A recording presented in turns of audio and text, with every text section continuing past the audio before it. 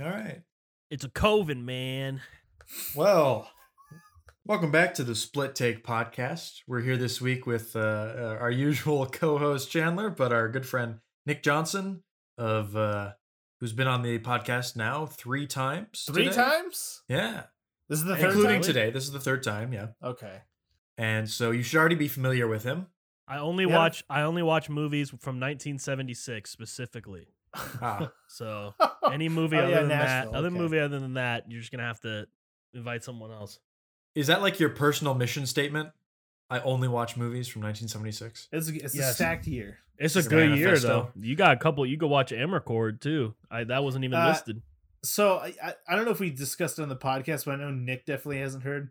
Nick, I suggested Nashville under the pretense that it was not on the list. We recently found out it was on the list. So Ooh. So we are There you making an go. official correction here that This is an official correction. yes, doing some follow up. Nashville is in fact somewhere. See, I know it's on here, and yet I've already lost it. So what we will be doing instead is when we get to Nashville, we will instead be discussing the 2007 film Gooby. Which, as far as I know, is a strong contender for the next iteration of the list.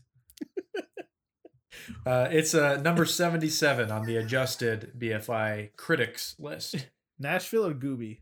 Nashville. Oh, Gooby's higher up. of course. So I guess the question is, since Nick, wow, this is how serendipitous. Nick was on the Nashville podcast, so I guess we all can answer it. Here's the question: does Nashville deserve to be on the BFI top 100 movies of all time? Yes. Oh, sorry. I'll wait. Chandler, what was your answer? My answer was yes. Yeah, I'm gonna go with no. No, I think it 100% should be on that list. I think it's amazing. Is great. Yeah, It's great. I'm going with yes too. So that's a Wow. a Truly a unanimous split take. BFI. Well, here's the so Chandler and I Our before our take was really split there, man. It You really guys really was. got the name Well, down. This podcast, I feel like it seems like we're not as split, but the fact of the matter is that I was doing a spreadsheet with all of our decisions on, like yes or no, and we're actually pretty split on quite a few movies. And out of the 20 something movies we've watched so far, we have only said unanimously yes to 6 of them Yeah. on the BFI list. Well, there you So go. it's a small list. We're being pretty harsh, Mm-hmm. justifiably so, I think. I made an Excel sheet of every episode I did for my podcast, and it revealed that it was indeed nothing. There's just nothing about it, nothing of value to take away from it. It was just an Excel sheet with the names of the episodes and a number. It really gave me no information. So Well, to be fair, we have 5 people to listen to this one. Although next week it will be higher. We are reviving the Nothing with Nick Johnson, kind of. Sort of. eventually, 2 Well, veterans of the show, right? in here, a spin-off. We're doing a spin-off we're gonna do a spin-off show. podcast thing called something. called It's Commentaries called, with Nick Johnson. called Movies with Nick Johnson. So now it's not nothing anymore. Nothing it's but just, movies with Nick but Johnson. It's a commentary track for movies. So Nick and I watched Solo, a Star Wars story, as kind of a test run the other night, and we recorded a full-length It wasn't so much a commentary as it was a review. It was basically a review. We were just kind of ranting about the movie for the runtime. 2.5 hours. But it was funny. I listened to it, or a little bit of it. It was good. So you should go listen to it whenever I actually put that out, if I do. Yeah, it'll be up on wherever Nick wants to do it, and then somewhere on the film We're going to site. put it out in a few weeks when we cover Sallow. It'll be Sallow Solo, a Oh, split take podcast. Salo Solo, a podcast story. Both have a ridiculous amount of shit in it. Ooh. Yeah. It's a lot of shades of brown, Yeah, especially Too many in shades. Solo. Dear God. more shades than you ever wanted to. Just go to watch know the about. commentary track if you want to hear about shades of brown. Watch True. the comment. But Or you could just like watch a Spike Lee film. Chandler has been finding guests for the podcast. I so, have. I got a as few. kind of a preemptive announcement, next week on the podcast, we have a very special guest. If all goes according to plan. Yes. Did you guys get Taika on here? Ooh, that'd be Close. great. Did he answer the That'd be email? good. No. No, he didn't. Oh, that's too bad. Well, who I is addressed dude? it. Who I is addressed it to Hitler, so I don't think it went through. You said that you're making this for 5 listeners. I am one of them, dude. Tell me who the guest is. It's Daisuke. Daisuke Beppu. Oh, this is Daisuke oh. Beppu. Here, this is the part. This is the part where you'll just insert sounds of me sounding excited because I don't know who that is. Woo! Yeah, exactly. He's a clapping niche noises. guy. What is it? Daisuke Beppu? Daisuke Beppu is the most wholesome man on YouTube, maybe the planet. He's Wow. a Japanese lawyer who lives in Tokyo, who has the craziest collection of movies I've ever seen, Criterion and otherwise. And he just discusses his movies, and he's got a very relaxing voice, borderline ASMR. And he's just a very wholesome man with a vast knowledge of all things film. You know, I think there's been like seminal film critics in the history of film criticism. Oh God, here comes a take. You have Roger Ebert, you have Pauline Kael, maybe Mark Kermode, Definitely Mark Kermode. and I think you could say in terms of, you know, I think you could even include people like Red Letter Media on that list. Definitely. At least Jay. Jeremy Jans on YouTube, whether you Technically, like yes. his style or not. Chris I think Stuckman.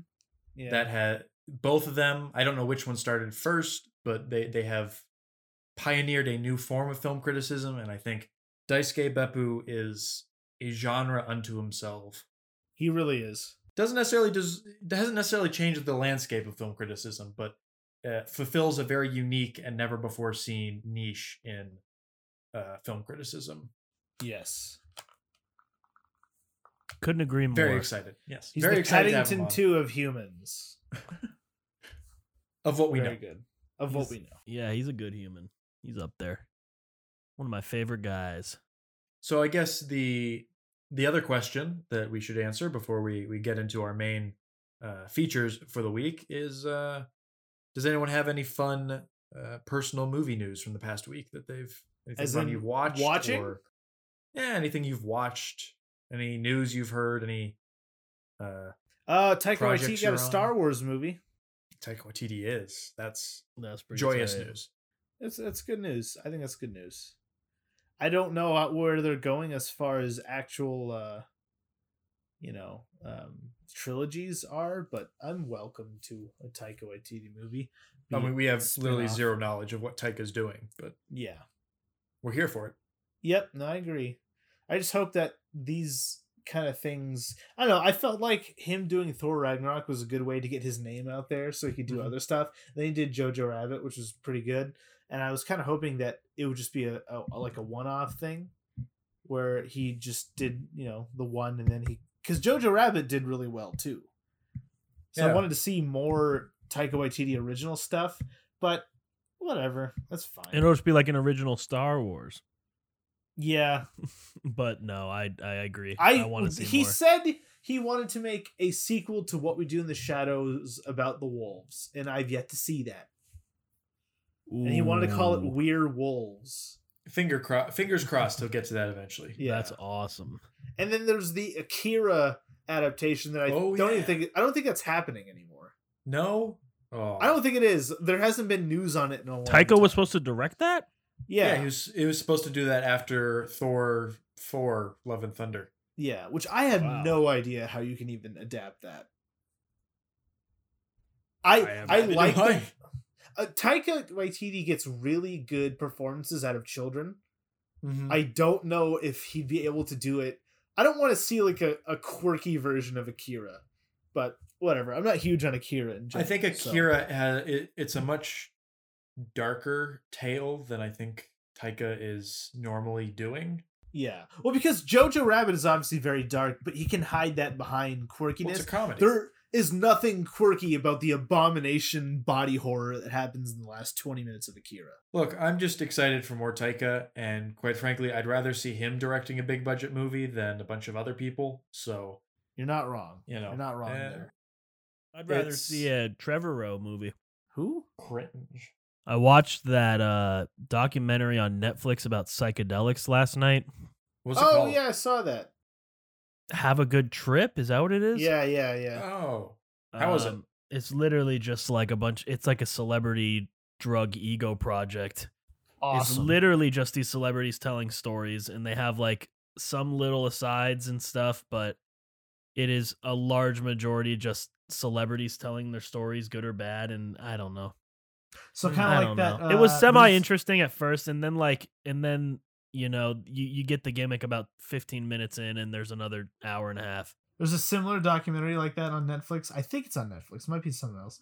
And it's a documentary about anime, just like the concept of anime. Yeah. But then the actual documentary, all that it really says is Japanese people really like anime. Anime is short for animation, and you really don't learn much. That's cringe. Netflix has like become the documentary machine now. It's just millions of documentaries on that. Well, they're easy to platform. produce, or they're easy to buy. Yeah. You know, it's most people making documentaries probably don't expect to get big distribution. They're making it for other reasons. So Yeah. Netflix can get them, just buy them up like candy. Give it to us. Yeah, you know, it's nice that people are watching documentaries now. I feel like It is good, yeah. I feel like it's every week people are talking about a new documentary. That Michael Jordan one everyone's talking about right now.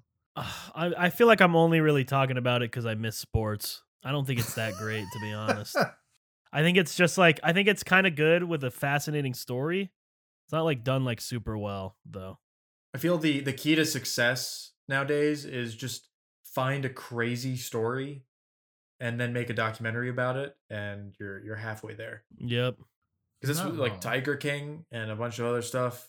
Just latch on to whatever the zeitgeist is going Tiger for. King especially. Tiger King and Crazy Evil Genius. But yeah, but also there's the, what was it, American Factory that won the Oscar for. Yeah. I watched And that. that also feels a lot like they're just grabbing at what is relevant these days. Yeah. And not necessarily any like judgment on quality. Haven't seen it. That's But good.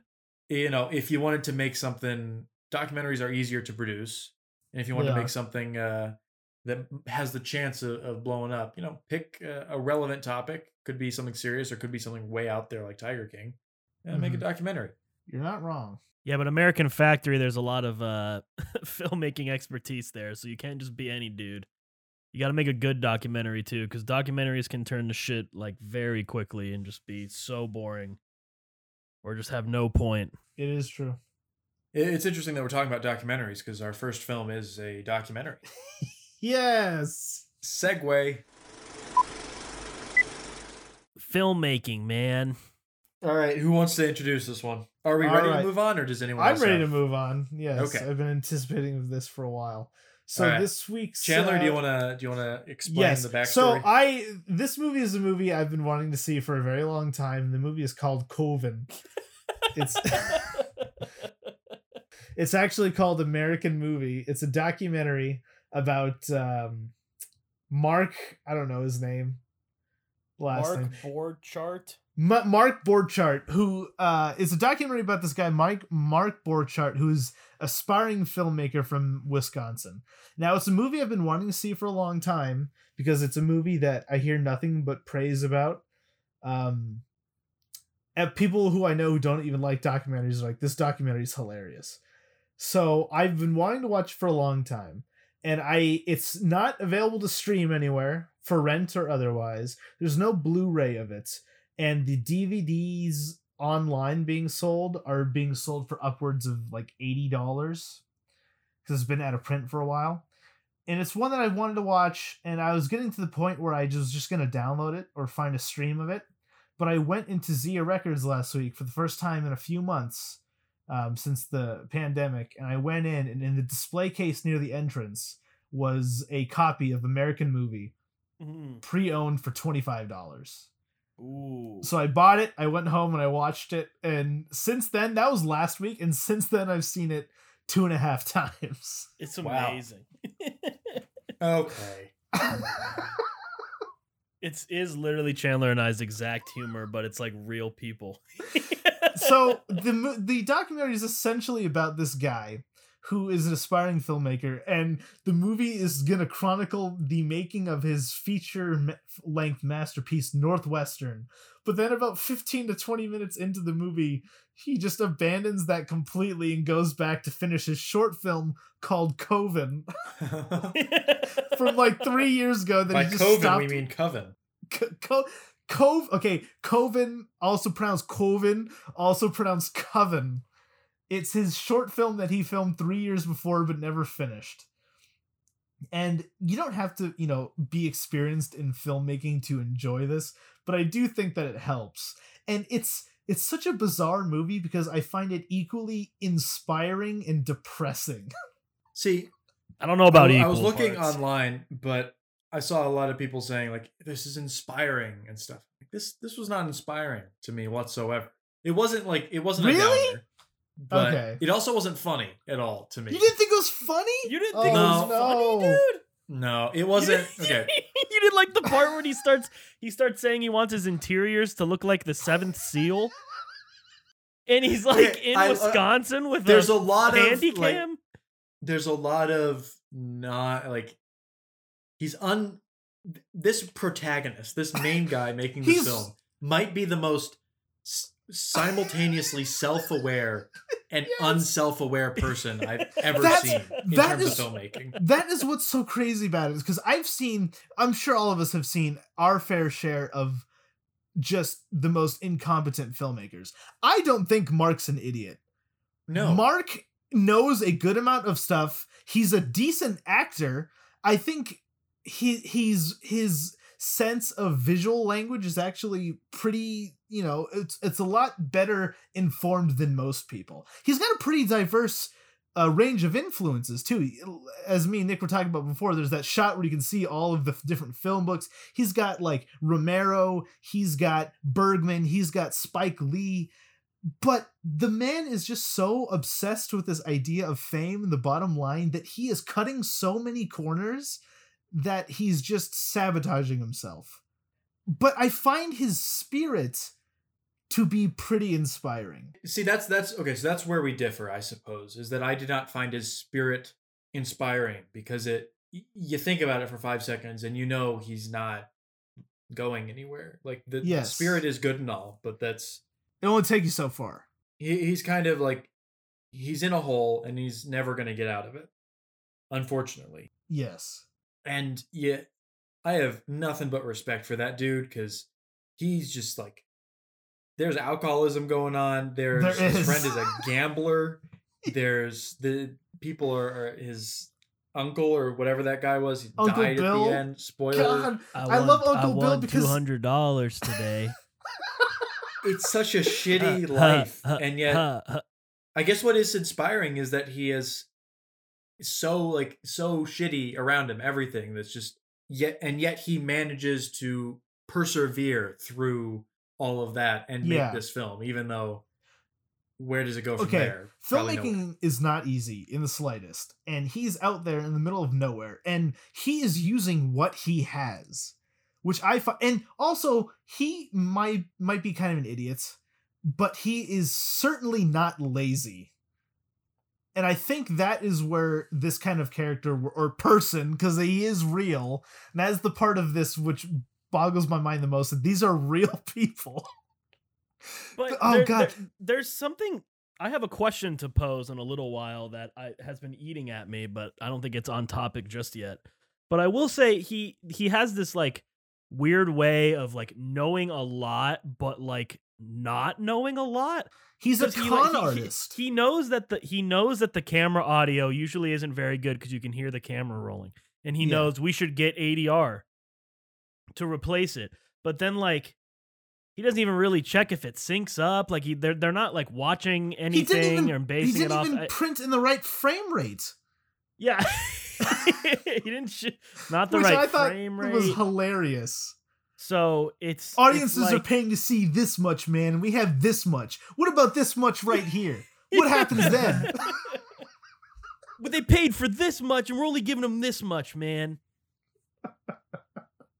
I think And he's also really good at editing. Let's be fair. Yeah, his editing wasn't even that bad in that. I mean, Especially 'cause he's I think working they were with cutting. I film. think they were cutting around the different segments in the movie, so it may have been Oh. like a. We may be seeing They posts definitely from the were. documentary team. For and the not from him. record, yeah. I have to give him so much credit because he's not using digital cameras here. No, it's These are- film. This All is film. actual film, and I still, after years of film school, don't have a clue on how one edits film. And I have to give him all the props in the world for making that happen. And it's interesting when you check up on him, like what is he doing now? He has like 2 in progress projects that Still have been no in progress since the year Northwestern. 2000. Yeah. But Which, I don't know. Has he heard of digital? It's cheaper to film these days. Yeah. So Okay, here's the moment where it becomes inspiring to me.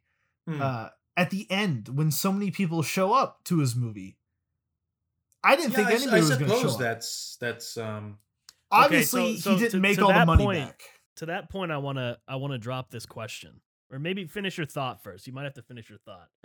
But Well, I didn't mean to cut you off. was just gonna say that obviously he didn't sell the 3,000 copies that he needed to sell, but there was it's on the one hand it's this weird little study of this guy who's just completely delusional, but on the other hand it's nice to see this community come together and make something, and you see all the different people in the town that are in it, and it's not great but it's theirs, and there is a sense of accomplishment at the end. They don't really go into whether or not the movie is good. It doesn't look good to me, if I'm being completely honest, but I think it's like it's an inspiring message. But the delusions that he faces, I think, are the real emphasis of this story. I think that this whole project serves a similar societal purpose as like a church and a pastor does, Yeah. where it's bringing, like you said, bringing together the community, and no one really cares what the quality is. No. Only the fact that it is of their community and by their community, and they're showing up to support that. And Mark, what's his name again? Mark Borchardt. Yeah, Mark. So he's this very like big. He has a big personality, you would say, Yes. and probably he is able to convince more people to get onto this project than probably his logic would demand. That Yeah. a lot of us on the other end of the camera are like, why are you working on this? Why are you giving money to this project? But it is inspiring to see that the community rally around this project in particular, and then the theater at the end, that there's so many people there, and it's probably a lot of people worked on it, a lot of people helped, and are friends of friends on that project. Yes. Yeah. What's the question, Nick? Yeah.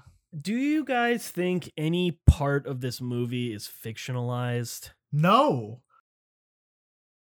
I don't know. There's scenes that are just so like too good to be true that Like they're what? catching this on camera. Like the part where the best friend just like goes through his full OD story just on camera. I love Mike Shank. Can I just No, say Mike Shank he is the best the part best of character this in the whole movie.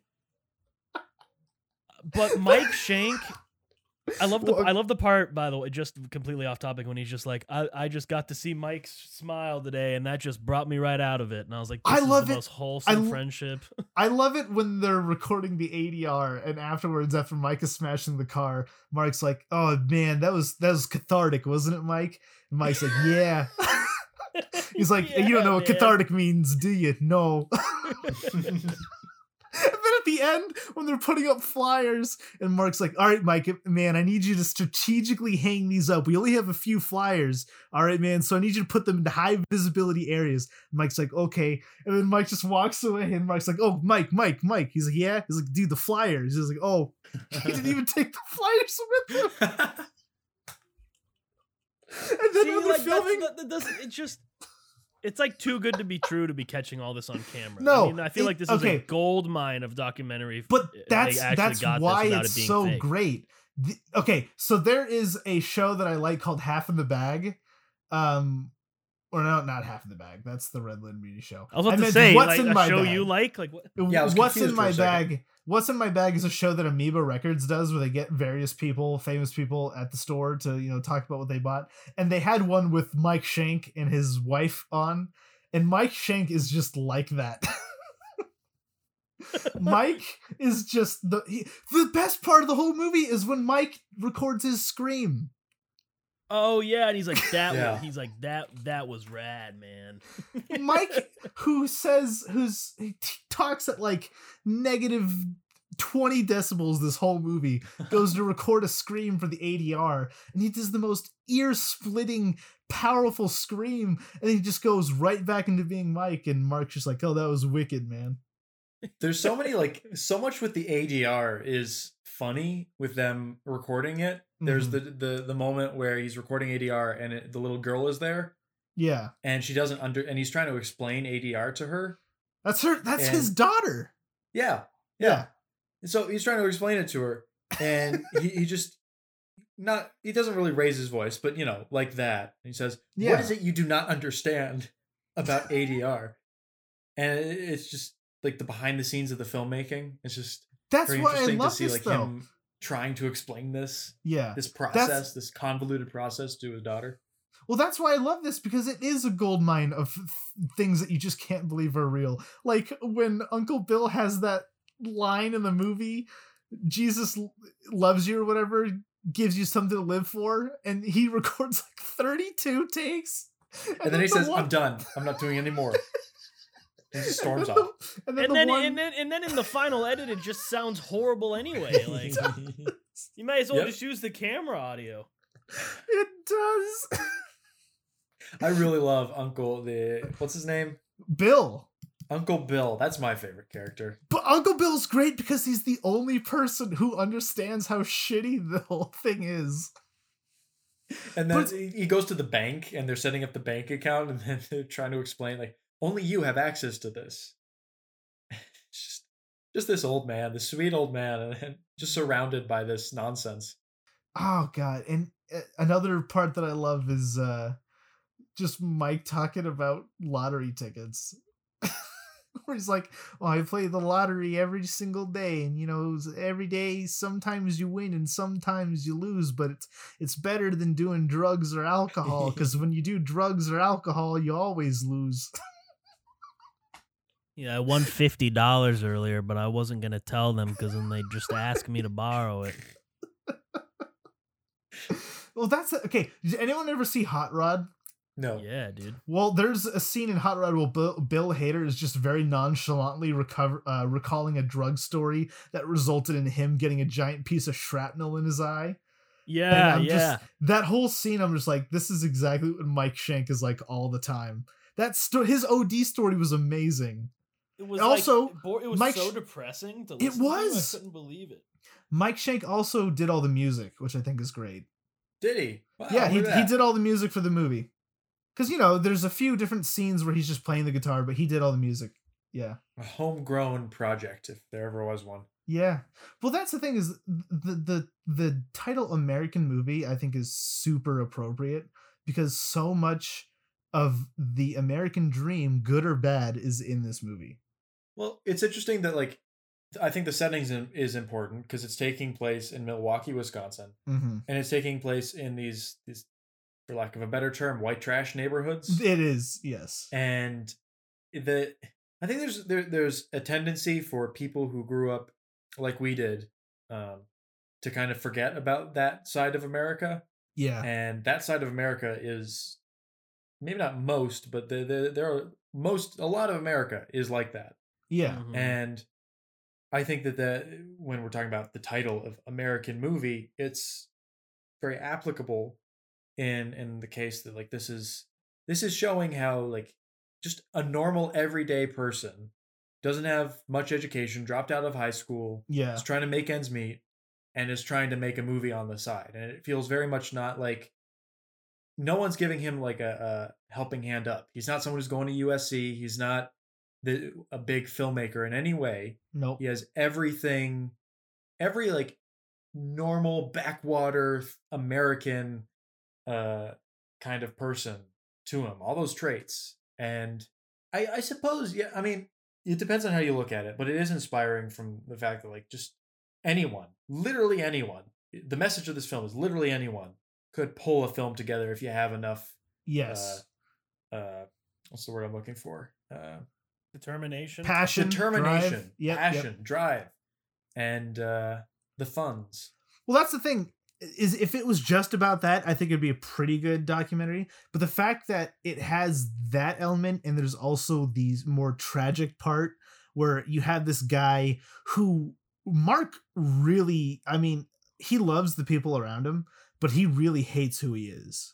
Not just as a person, but just like his lot in life. That scene at the when they're watching the Super Bowl and he's just drunkenly going off about factory workers.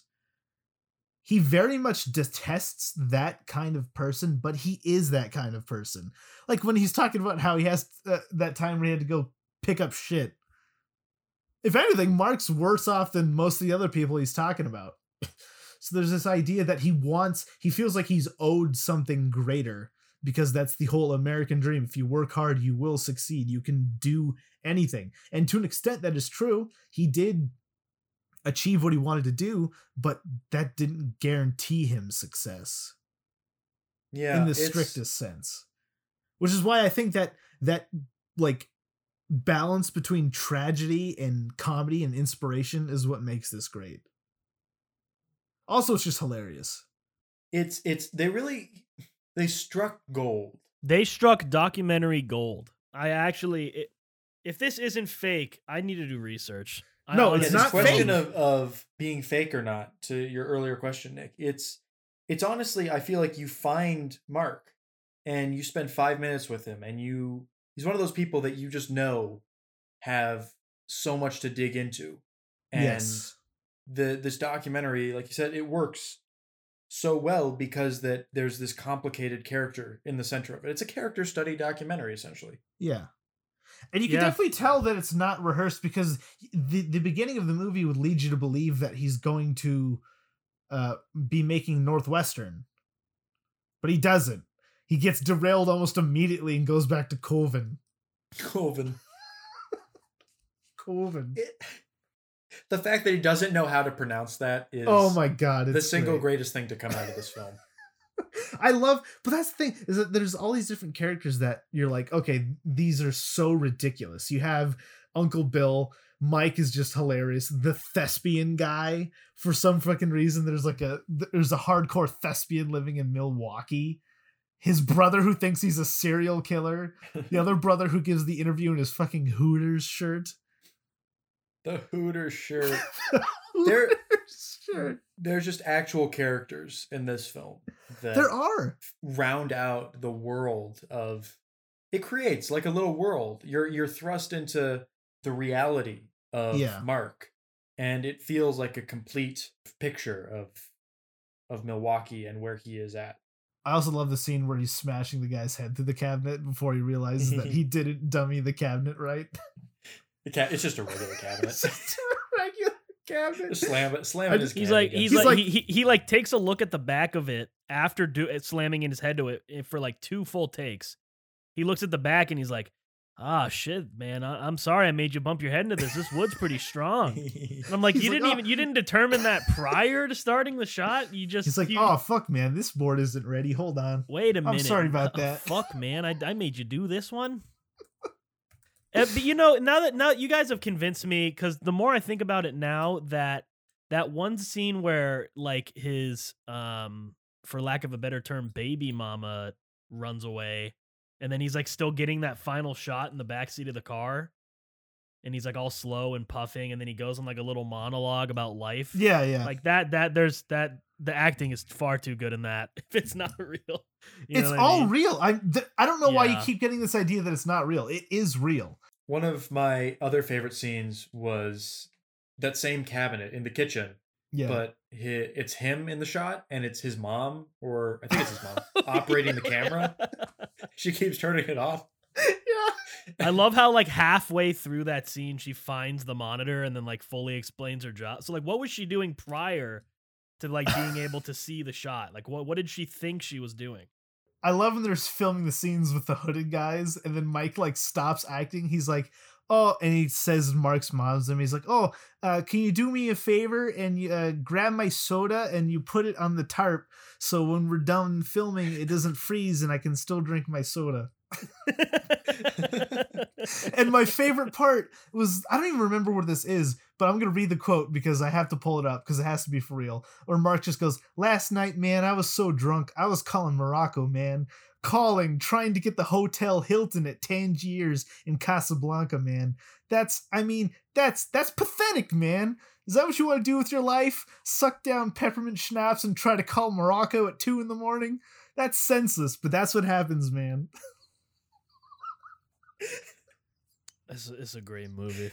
It's so out there. That line of dialogue is so out there. It could not have been conceivably written by a human being. The first thing that happens at the beginning of the movie that immediately I'm like, okay, this is for real, is when Mark is going through all of his bills, and then he's just complaining about his like, gas money. I gotta borrow $32 from my mom, man. And then at the end, he's like, "Oh, I'm sick. I got a MasterCard. Oh, life sometimes is pretty good, man."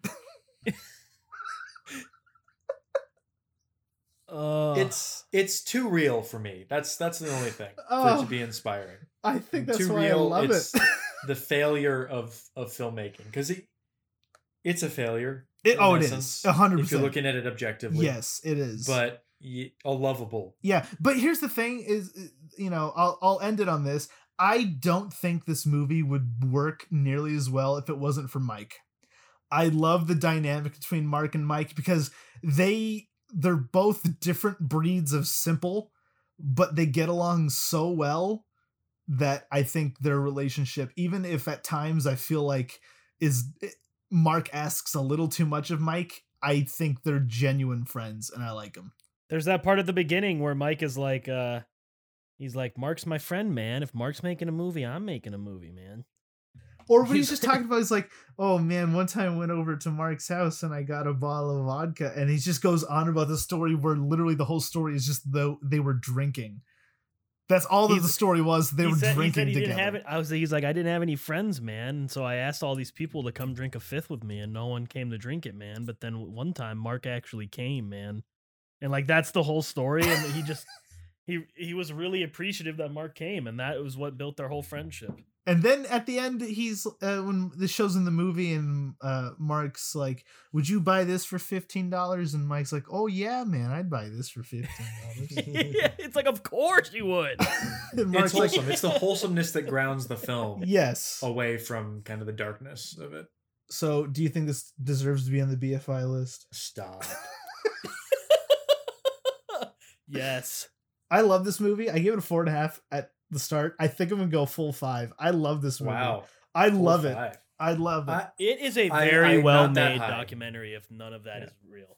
I'm not that high as 4.5, but I would recommend it fully. Oh, yes. It's especially for filmmakers. Oh, yes. It's a very entertaining documentary. Here's another question. So we all three of us are big fans of the YouTube channel Red Letter Media. Yes. Which is also located in Milwaukee. Do you think they're aware of this filmmaker, this filmmaking genius in their city? The Red Letter Media boys. I really hope they have to have seen it. I think they must have, but I don't know. When you see how jazzed they got when they found out that Surviving Edged Weapons was made in Milwaukee. Like, if this movie exists, they have to have seen it by now. There's just no way. Yeah. By the way, when I was doing some research, it looks like this dude's still making movies and has a bunch out. He's acted in a few movies. Yeah, he's acted in a bunch, but he hasn't. I don't think he's finished anything. A lot of stuff is in progress. I just want to see Northwestern. That's his masterpiece. And none of them were Northwestern. Yeah. You know, like it's a very rare collector's item, obviously, but like a copy of Coven on VHS goes for like thousands of dollars. Really? That's amazing. The movie itself, though, is on probably YouTube. Isn't seeing any of that. No. Oh God, no. Well, I don't know. I feel like after this movie came out, he had to have sold all those copies. It says on the Wikipedia page for Coven, by 2004, Born Charts had sold 5,100 copies of Coven at $14.95 each. Damn.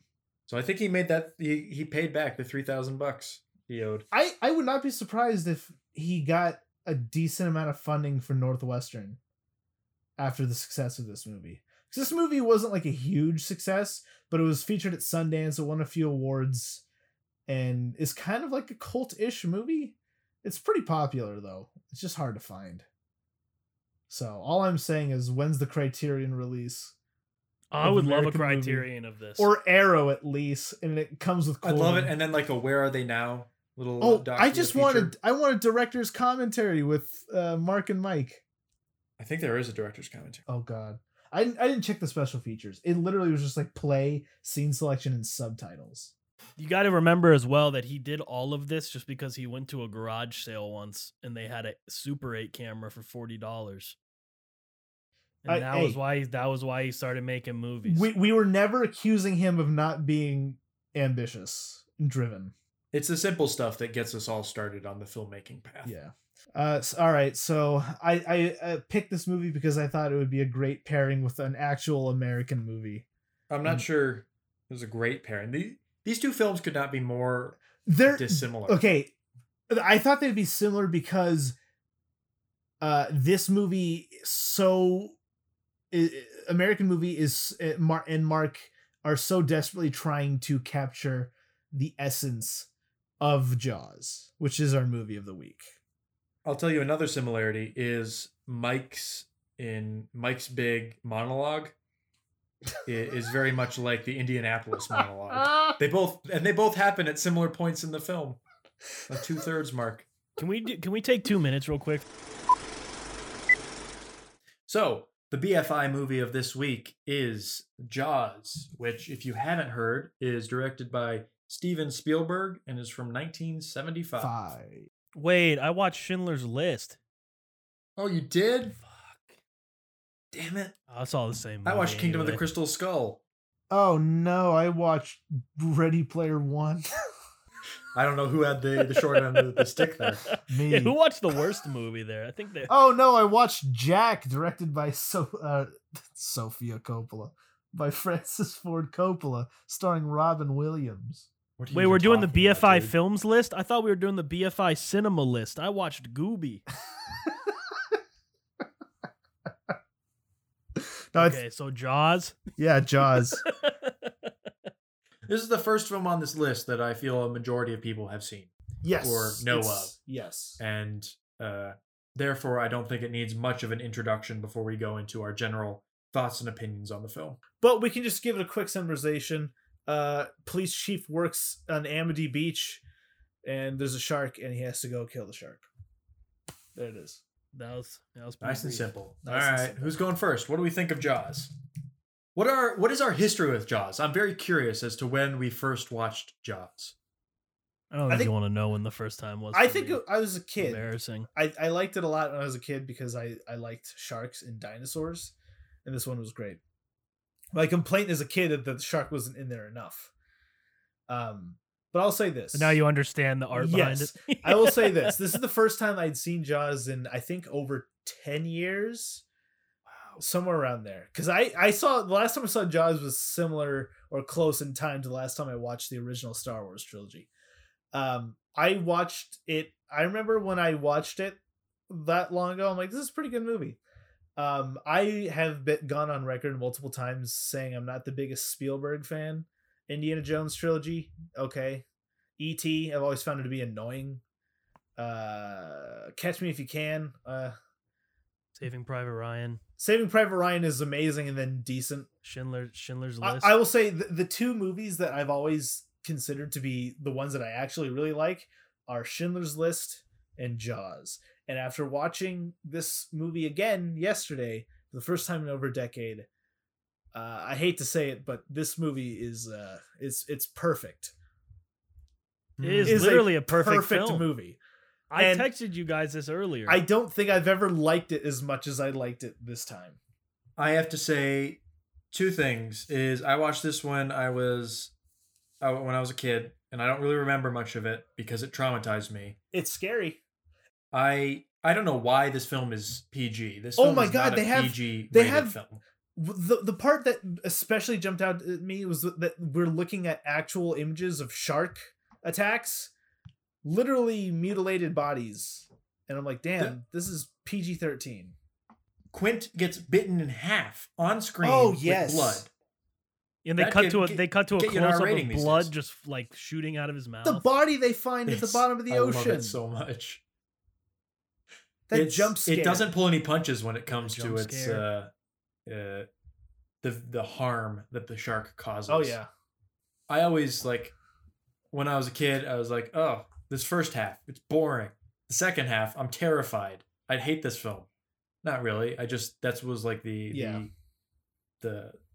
purely psychological reaction to it as a young kid. Yeah. And then I didn't watch it for many, many years. And it's steadily risen in my film mind. And I'd say it is almost perfect. I think that there's a small issue I have with it, ever so small, and it's like two shots. Oh, But other than that, I have one issue, and my only issue is the first shark they catch looks terrible. okay, Is that a real shark? moving on. Well, I'm just It saying. looked fine. It. I don't know. Okay. Nick, what was your history and your opinion? First time I watched this film was for FMP 101 or FMS 101 intro Oh, to film. who's your instructor? It was that guy. I'm not Fortunato. even gonna give him. No, Oh. Fortunato's great. It was the other guy. Well, because I'm not Fortunato. even gonna Scott? give him the vindication of saying his name, but Oh, I I know don't who know. you're. I have no idea who you're talking about. Okay. It was that guy. Oh, But Oh, okay. yeah. he seemed like whatever. Anyways, and I remember when I first watched, I'm like, this is really good. This is really good movie. And then I watched it again with my roommates or my friends on my floor like a couple months later. I was like, this is pretty good. And I don't think I've watched it since. But dude, that's a goddamn movie right there. That is some fucking movie. I'll have to say, I'm telling you right now. yeah, I agree. I think Oh, it's like that. It's that thing where I don't know if it's as good as Parasite. Maybe Parasite's better, maybe it's not. But it's one of those things where almost every aspect of filmmaking is so damn near perfect no, I agree. that it's just like the product just feels so fleshed out, and it's just perfect. It's just perfect. I agree with you, Jacob, that when I saw it when I was littler, I always hated the first part because I'm just like, get to the end, that's where it's fun. When I was watching it this time, I was just blown away by the simplicity but effectiveness of the filmmaking. The first Yes. half of the film is utterly mesmerizing in filmmaking terms. It's that's what like I was about to say. the blocking, the framing, and the camera shots that they have, the way that Spielberg manipulates all of these elements together, the editing, like Editing is it's amazing. one Mass- sequence mass after transitions. another where you say to yourself, wow, that was genuinely inspired filmmaking. And obviously the one that comes to mind is the second beach sequence With the dolly zoom? with the dolly zoom, but the mask build up transitions. in that whole sequence, I forgot is there was a fake masterful. out. the dog, well, the dog dies too, but never What? see the dog again in the that sequence. Oh, The dog goes first, that raises the tension. Oh and yeah, yeah. slowly Well, I forgot the fake out of the kids. people with the shark thing. Yeah, I forgot about that. There's a lot I forgot about this movie. I forgot that That's the third shark attack. yeah, I forgot that the scientist lives. I thought he died for some reason. Hmm. But yeah, it's just so simple and effective. And I think where I really latched on to that was in the beginning when, the chief is called over because a woman, went missing, and then he goes over and he sees the body, but you don't see what happened. Oh, the blocking in that shot is so good. It's the walk down the beach, and then you see just his horrified reaction, and then it cuts to him entering his office, and you go and he's going, and his secretary's like yelling at him with all these trivial little things like, oh, the kids are karate chopping the gates, and you're like, oh, this is so petty and she's so overworked by it. But then he goes and he's in the typewriter and you just see him type cause of death, shark attack. And I'm just like, oh, that's just so many things are going on. It shows, doesn't tell. It shows you just how big of a threat this is in this otherwise fairly inactive town. And you can see immediately that the chief understands that this is no laughing matter. Let's talk about that. Like the opening scene of this film is like, talk about a way to get your audience hooked, because the opening scene of Jaws is literally sex and violence, the two things that get audiences like zoomed in on a movie. Yes. Right? You got the guy chasing the girl in the beginning, and then you got the girl being like ripped apart in the water. And it's even like there's little bits of like Spielberg's dark humor from his earlier career in this film. Yeah. And one of them was in the very first scene when she's being like thrown around wildly in the water, and then it hard cuts back to the guy who's just passed out on the beach. I'm just like, it's great. And the idea of like a prologue scene that introduces a villain is like so copied in every horror film now, and a lot of action movies. And well, that's the thing about this movie cringe. Is that, you know, I was thinking towards the end where I'm like, you know what, this is another one of those rare cases where I'm fully on board with an action film. And then I thought to myself, is this action, or is this horror, or is it suspense? And I think it's mostly a drama film. Yeah, I think it's a tell of a really great movie when it's hard to categorize into one genre. Parasite being another example. But there's some really horrific stuff in here. Stuff that I didn't remember being as horrific as it was. Like Quint being chopped in half is definitely one of them. Just the way the violence the shark does, it's very gory and very violent, but it's never like, it's not like a human sense of violence where it's like sadistic. It is a predatory sense of violence.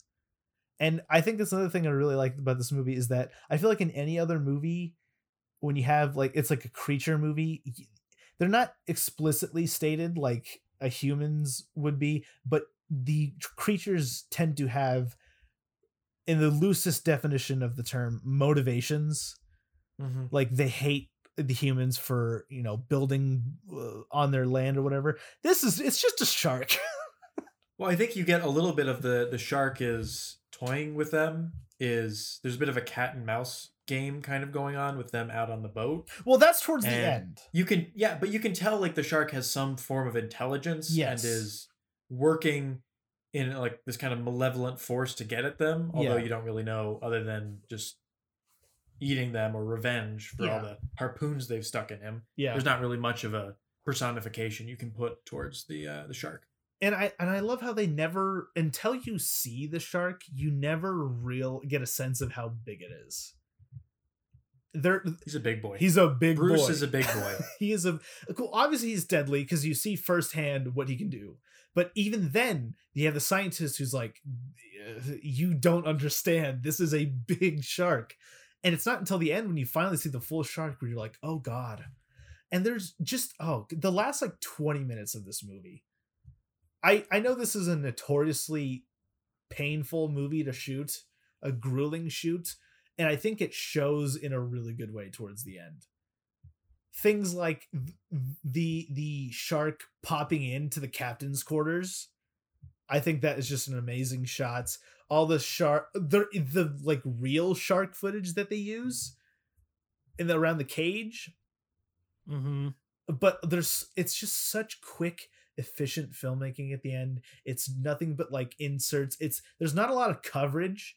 It's a lot of exact, deliberate filmmaking that I think really heightens the pace. That's just what Spielberg does. Well, that's the thing, is that I've always liked the guy, but I've never seen him as the great director that a lot of people do. I always felt that there was an element of nostalgia that comes into his status, but this right here where I'm like, okay, I get the appeal. I'm not fully on board, but I get the appeal. You're talking about like specifically made filmmaking. Yes. And one of my issues is ironically with the climax of the film, when it very much appears rushed because of the bad filming conditions. And I don't mean rushed in necessarily a bad way. Okay. But there's literally a continuity error amongst other things. Oh, okay. I mean, in the very end, when the shark jumps up onto the back of the boat, and if you pay attention to the cuts, there's a series of cuts between that and to when Quint falls down and towards the shark. Yeah. That there are jumps in time between the edits, where one edit is the shark jumps on the boat. The next edit, the boat is sinking, like cut to a minute later and the boat is sinking a lot. Like it doesn't follow 100%. Yeah. And there's even a shot when Quint is falling and you can see Brody's legs. And the next time we see Brody, he's all the way up in the cabin. Yeah. So that's literally the only time I noticed where like the filmmaking was like a little, and that's mostly because I think the filmmaking shoot got very rushed at the end and was hard when they're on the boat. So it's not excusable, and I don't think most people would notice it. But I noticed that there were some jumps in that, like 30 seconds of filmmaking there, and that's the only thing I really have to say in terms of a. As far as negative, as far as story and pacing goes, I think it's pretty much perfect. Oh, well, yes. In terms of like that's like the micro building that specific moment, but the macro of the film works 100% all the way through. And another part is the performances are amazing. I forgot how much I loved Quint. All three. And I love Richard Dreyfuss too. Oh yeah. The Jaws mayor is an iconic character. Let me just say this. I hate to bring it up, but the whole time I'm like, okay, did anyone see my Letterboxd review? No. Mm-hmm. You did, Nick? I did not. Okay, well, Jacob, I was just thinking to myself, all right, you have the mayor. The mayor sees the dead bodies. The mayor knows that there is a shark. The mayor understands there is a shark, and he's not even denying that there is a shark. But the mayor is purposefully downplaying the threat of the shark in order to keep the beaches open and the quote-unquote summer dollars flowing in. And I was just like, oh, it's too real for me right now. It certainly has a real world application. And I know that the idea of the rich only seeing, the profits is something that is timeless, but the specifics of it I thought were very, very pertinent. But yes, he is great. But here's the thing with sharks is Jaws fictionalizes sharks a bit. And I think unless you literally do no research or know nothing about sharks in general, that the depiction of a great white shark is almost completely fantastical in this film. Yeah. That this premise, like a shark pretty much never, I don't want to say never, but pretty much has never really done like repeat feedings on humans in a single area. That's not something that happens.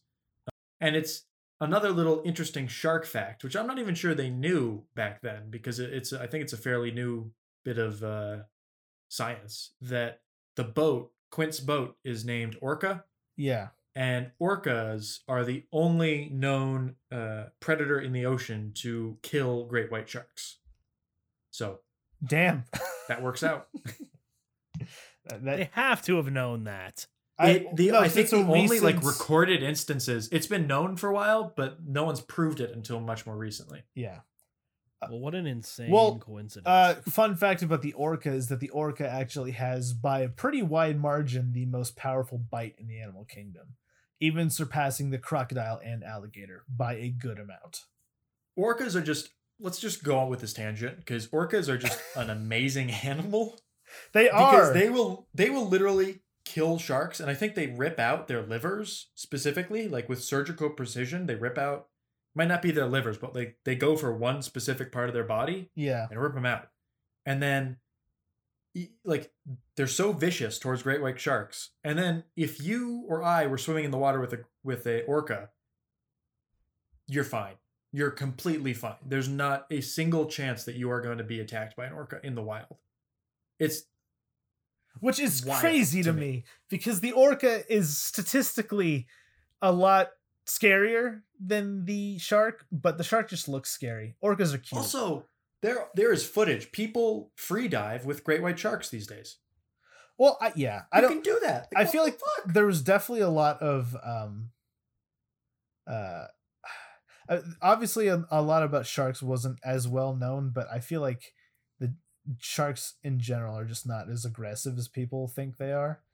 I did look it up though, that sharks there have been few recorded instances of sharks actually like taking bites out of boats. So that's a thing. Yeah, well, to be fair, it's a pretty big fucking shark. I just want to say that this, for some reason, it had been so long. I just remember that Quint didn't like, what's the scientist character's name? I always forget. Damn it. Brody? No, that's the Hooper. Yeah. So I always knew that Quint didn't like Hooper, but I didn't realize, I forgot until the end that towards the end they kind of befriend each other. And I thought, oh, that's nice. They warm up to each other. That's nice. Yeah. I feel like if they weren't, it wouldn't be as conclusive. But I do love when they're just going around showing scars. And of course, we can't not talk about the Indianapolis monologue. Well, it's, we were talking about like the realism of Jaws. Yeah. And a lot of it is, sensationalized. But I think some of the power of that speech comes from the fact that that's 100% real. Like that's what actually happened to the Indianapolis. Yep. 100%. Like thousands, like 1,200 people went to the water and like 300 people survived. So the sharks killing them was a thing that happened. Yes. Oh God. It's a true story. Wow. Oh no. But the way he leans into that, because it's just a perfectly executed scene, because it starts with drunken boasting and then very slowly turns into that. Also, quick little thing I didn't notice. The song that Quint is singing throughout, the one about Spanish ladies, I don't remember. And the scene where, and towards the end when he's chasing the shark, or he's revving up the boat that's sinking, making it go faster. There's a little orchestral swell that's like the score or whatever. But the melody is that song. And it's only a little bit. It's the only time it shows up in the movie. But once Quint is like initiates the final battle against this shark, you just see the shot of Quint getting the boat ready. And you hear the music repeat that little Spanish lady song. I thought that was pretty neat. Oh, that is cool. That's a good movie, man. It's just great. I was afraid I wouldn't like it as much. I like it even more now. Yeah, I think so too. I went from. I think the thing about the second viewing that I had that I'd noticed or I guess it's the third viewing. The thing I noticed the most just is how good the world building is in the first act. There's so much you can pick up from just like looking around the frame, especially in those big like city shots when the parades through and stuff. It is such a dramatic departure from Solo, a Star Wars story, where it's just Emilia Clarke like telling me her entire life story, and she may as well just be talking to me because it doesn't even really make sense for her to be saying that what she's saying. So I don't know. It's just you get such a sense of the place we're in. And, it's a very solid sense of geography. Yeah. The island and how everyone is like, you're either an islander or you're not. That was a really great little. There's a weird little divide between like islanders who are kind of tourists and islanders who are kind of sailors. Yeah. Yeah. Oh God. It's perfect. It's perfect. I love this. And movie. then what's his Hooper is examining the shark that they caught. Yeah. And he's like, "Oh, that's a tiger shark." And one of the sailors is like, "Oh, what?" Idiot. I love when Hooper is examining the body, because I for some reason I had got the sense that Hooper was kind of like a sissy scientist, but he's fairly adept. I mean, he's there's that great shot where you can see just how short Richard Dreyfuss is. But he's not like the city slicker scientist. He knows a good deal. He's got his scars, but when he's like examining the bodies and he's trying his hardest not to like gag. And when they're cutting open the boat as well. Oh, or the shark. He's got a good bit of chutzpah, of guts to him. Yeah. Just because like there's little bits of characterization in the beginning when he visits Brody in his house. Yeah. And he just looks at the meal on the table. It's like, is anyone eating that? And just starts eating it. And I feel like it's a great character moment of how just kind of self-assured he is as a person. He's also as the guy, contrast to Brody, who's very kind of quiet and reserved, but gets more worked up over throughout the film. He's the guy who also volunteers for the shark cage. Mm-hmm. Which I'm like, okay, good on you. All right, I don't even know why I'm gonna ask, but I'm just gonna ask: Do we all think this deserves to be on the BFI list? Oh, Jacob. Dude, Jacob, let's just calm down. I'm freaking out, man. But no, Nick, what do you think? Yes, I was gonna pose a different question, thinking this was just such an obvious. Everyone's saying yes, but now Jacob is scaring me. I don't know what's. I was expecting Jacob to say yes so hard that I started expecting him to say no. So that's typically how it works. So there's two shots I love in the film. One is there's a split diopter shot. Oh, a lot of split diopters in this. For anyone who doesn't know, it's when the foreground and the background are both in focus, and they use special filter. It's a lot harder to do the back camera. then. Yeah. Yeah, and it's one of the more. I watched The Untouchables, which forgot who the that, gangster who's that movie. by. Yeah, by Scarface director Brian De Palma. Palma. Yeah, right. There's some split diopter shot. There's quite a few split diopter shots in that film, and they're very obvious. The split diopter shots in this film are very subtle. Well, because split diopter shots typically they look like two images spliced together. Yes, typically, but these ones he knew what he was doing. Yeah, and then there was one other thing I noticed, and I don't know if you noticed. Did either of you catch the shooting star? No. There is a shooting star in this film that was supposedly caught on film. It wasn't like an optical effect. It was just they were filming. Oh. And there was a shooting star in the background. What part of it? Like what part of the movie? Brody is in the foreground, and it's at night on the boat. Okay. One of those shots. Interesting. This is like the cinematography of Jaws. Just. Oof. Oh, it's great. You know who the camera operator was on this film? Who? Michael Chapman. He was the DP for Taxi Driver. Oh, interesting. That's right. Look at that. I mean, the sunset shots, there's a few of them in this film that are just super crispy and just put you in the mood. Like I missed the ocean from this film. Oh, like the shot where those two fishermen are trying to get the two fishermen that are on the pier when it collapses. Yeah. Those are some of the lesser. Just go home now. Is that early in the morning or late? That is earlier in the film. Okay, yeah. But they're on the boat. There's a time when Quint is at the bow of the boat, just standing there, and there's just shots of the sky in the background of him, and it put me in the mood to go to the ocean. I would love to take a trip just out. It's interesting. When I was a kid, I was just terrified of the shark, and now I'm like I'll hop into the ocean right after watching Jaws. Oh yeah. I'm like Brody. I find a new love for the ocean at the end of it. So no, this 100%. It's okay. This is one of the best movies ever made. It really is, and I'm gonna say a resounding yes. I was okay. So then I'll pose my actual question just because it's so easy. Is this the best Spielberg movie? Yes. No. Oh. Oh, who said? Do you think it's Schindler's List? I Jacob?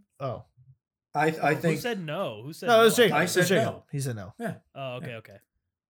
Go ahead. I'm sorry. I think Spielberg's best film is Schindler's List, and I think this is an extremely close second. Okay, so yeah, I Schindler's List is my extremely close second. Those two movies are the only ones that I give like a solid 5 to. I bumped it up because Jaws for me before was 4, now it's 5. But those two are the two where I'm like, okay, I get the hype behind this Steven guy. Yeah, Schindler's List and that are like on the same level for me. It's hard to pick one of them, honestly. No, yeah, that's where I'm at. I'm just Yeah. if I What I just about think Raiders? of Schindler's List as having more thematic weight to it. It does. And Raiders is up there. I mean, it's not Yeah. not one of these two, but Raiders is a perfect film. Okay. Raiders is an amazing film. Yeah. I would definitely say it's third or fourth probably. I got to think of more Spielberg movies. I know a lot of people love Berlin. I don't think anyone's claiming that's one of his Yeah. all-time best though. That's true. E.T. is pretty good. A lot of people love BFG. I heard. Jurassic Park is pretty good. Yeah, Jurassic Park, that's pretty good. Oh, You know, God, Ready no. Player One. But no, I think for most people, I think Jaws and Schindler's List Yeah. are Now here's my question. Here's the question I'm going to pose to you. Where do you think the Jaws shark is now? Isn't it at the Universal Studios? No, nobody knows where it is. Oh, really? It went missing. Yeah. Probably works like finance. Day job, yeah. Yeah. It's famously gone missing. And has anybody heard the story why they didn't use the shark that much in Jaws? Because it kept breaking down. It looked like shit, right? Well, you know why it kept breaking down though? No. So they had spent a lot of time making this shark and making it look good and real and making it work and making it easy to operate. And then the first day of filming, they brought the shark in and it sank. And they're like, what the hell? And they forgot to calculate the fact that they were working in salt water, which has a different like density. So it just sank. Oh, my. That is bordering on cringe. I don't even know. I think that might actually just be cringe. But again, when I was a kid, what? How is that not Salt water is something you lighter than think regular of? water. Okay, well, I don't remember. Maybe it was You're it more was likely actually to float in fresh salt water. water. I don't remember. I just Well, remember. it would probably have a different surface tension. Yeah. Jacob. All I know is that when I was a kid, I hated that there wasn't a lot of shark, and now that I'm older, I think that's genius. Because the very few times you do see the shark, he is terrifying. There's a reason why this film has inspired so many monster flicks. So many rip-offs Too many. too. If any. I think the only thing that has come close to recapturing this type of monster movie is Alien. Yes. I think that's I need to and watch they're that. still very different. Oh, If I will say this, if he had gone practical and not CGI, I can make the argument for the host. But that monster looks awful. I still need to watch. I that. love you, I do Bomb, too. but that monster looks terrible. It's free on YouTube right now really? Yeah, I need- with that's one of the ads, ones- technically with ads. I watched Well, that's- I'll Memories still of watch Murder it. for free on YouTube.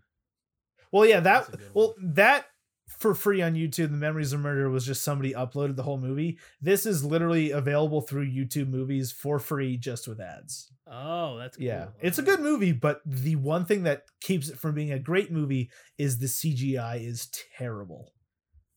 And that's what sucks, because you got my boy Song Kang Ho in there, and he's amazing in it, but oh god. And it's a very allegorical movie, but oh god, that CGI. Well, Jaws is great. It So is great. fully recommended. That's a If great- you that's a haven't great- seen Hard it yet, recommend. If you haven't Good. seen it yet and you consider yourself a filmmaker or a film fan or like any kind of anything you can call yourself when you listen to this podcast, shame on you. And go watch it. It's great. It's got a little That's something all for I gotta everyone. say about it. That and Paddington 2. Those are the two movies if you haven't seen, shame on you. Are we still discussing our summer moments, or is that for the next episode? let's leave that. I forgot about that. We're plenty of time now. So this is Jaws 1975. Interesting enough, I think the 70s have had the most amount of movies so far. It's a good decade. I don't think it's going to stay that way forever. I think it's going to, as we get closer to the top, it's going to start drifting towards the 60s. But it's going to stay like that's 60s, late 60s, early 70s is kind of like the nexus of the films on this list.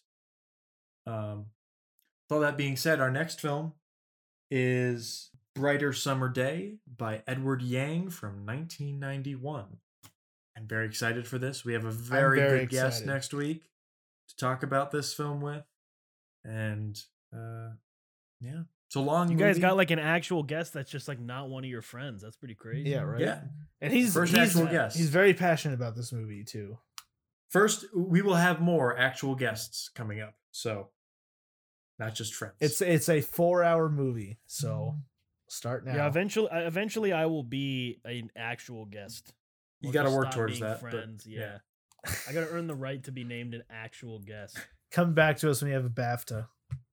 When Hulk Hands eventually makes us money somehow, then It only costs what, $800? We just got to get a documentary about it made at Sundance. Call it Whole Cans. it's just me like eating pencils. It cuts over to you. You're like that. That was wicked, man.